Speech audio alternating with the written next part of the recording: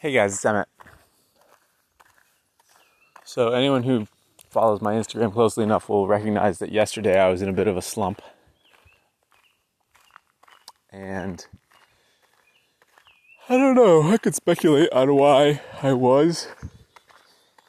Could have just been the weather, could have been sort of the dynamics of the previous couple of days, could have been the dynamics of where I was in the week, could have been how I'd slept the night before, any number of things. And probably the truth is it was a combination of things. But I managed to have a sort of regularly productive, although not amazingly productive day. I did a nice podcast in the morning. I wrote my book for half an hour. Wrote another page and a half of my book. I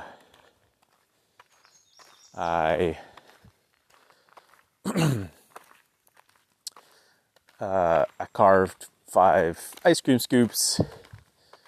I did this project in the garden for my wife that she asked that I initially thought I wasn't going to do in the moment. And I got the magazine sent off to the printer and finished setting up the payment in the labeling software. Right, so to all intents and purposes,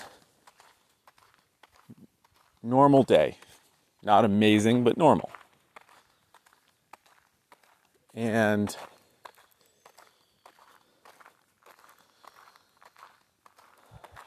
I think that is key to why I'm feeling fine today.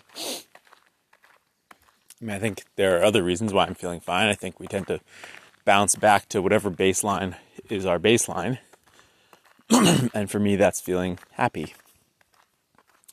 And I'm incredibly lucky about that. But I also think that the fact that I have work hanging over my head is a blessing. Because when I have work that I have to get done, right? And this is just as simple as somebody asked me to carve them something, right? Or in my case, a lot of things. The fact that I have this wait list of work that needs to get done means that I am that much less likely to spend the day wallowing.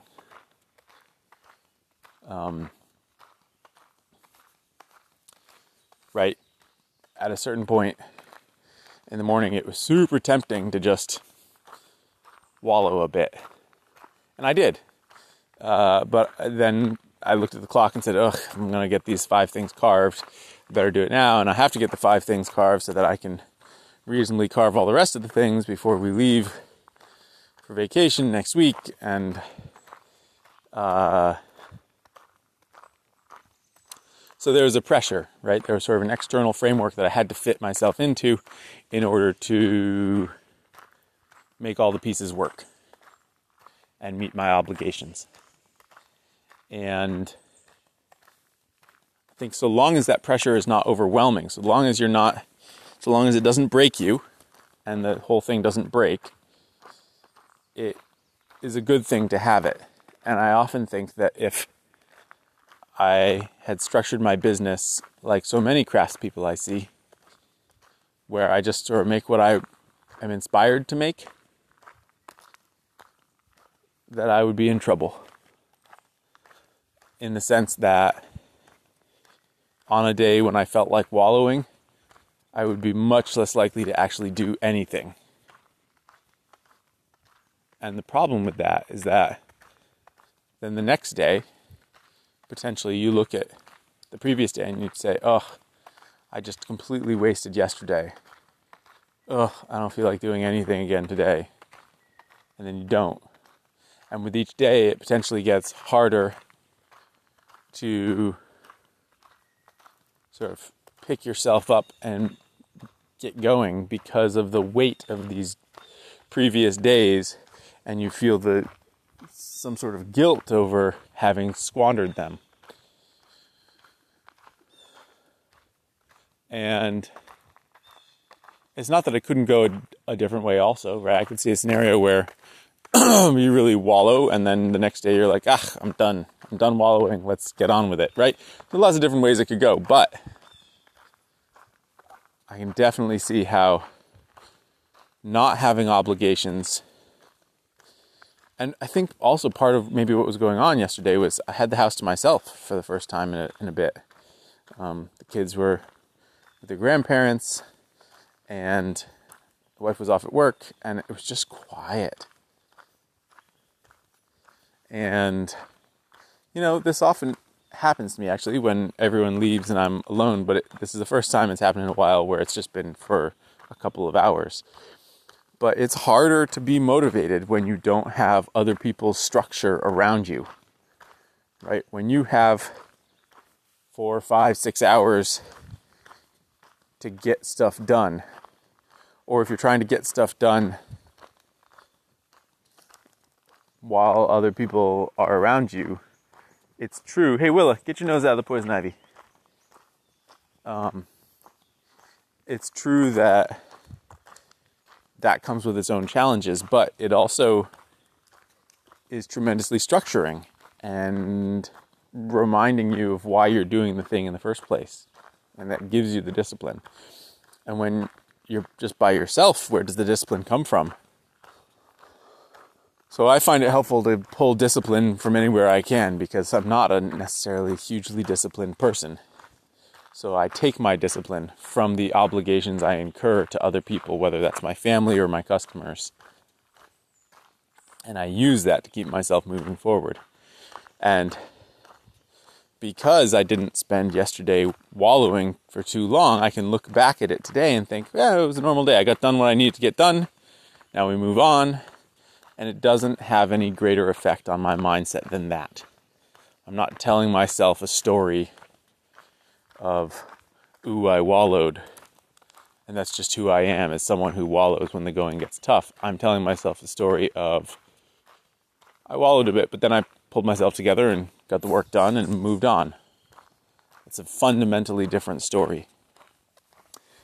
And so I think it's worth paying attention to the stories that we are setting ourselves up to tell. Not just the stories we're telling ourselves, but the stories that our choices have created the framework that we will then be able to tell later on.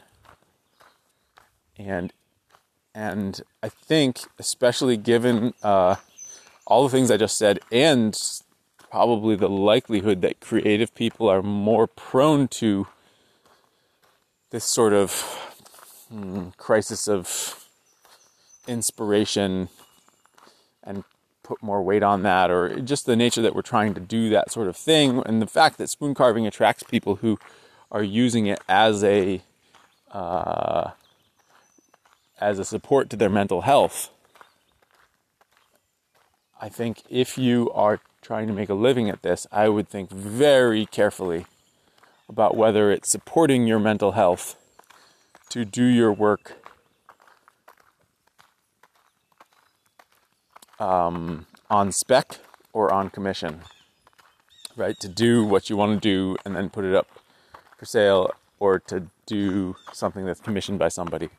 And a lot of times people say, I want to do it on spec because it's too much pressure to do it on commission.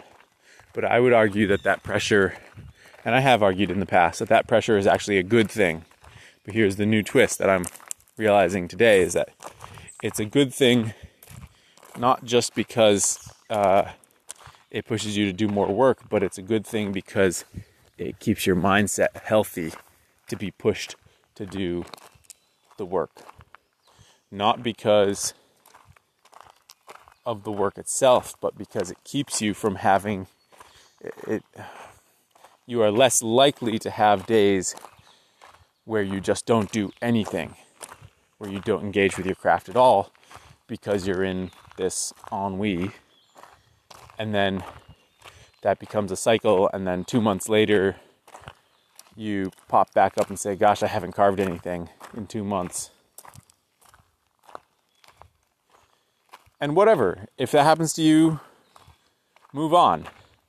But unless that 2 months of not carving things really felt like it served you, it's probably worth considering if there's a way to structure your obligations and your nudges in your life that might serve you better in terms of your mental health. Because I know it certainly serves me really well on a whole bunch of levels to have work that I feel obligated to do each day, that at the same time gives me the creative freedom to push my craft in a direction that feels appealing to me. And I hope my example can show that it can be done. Thanks for listening, guys. Talk tomorrow.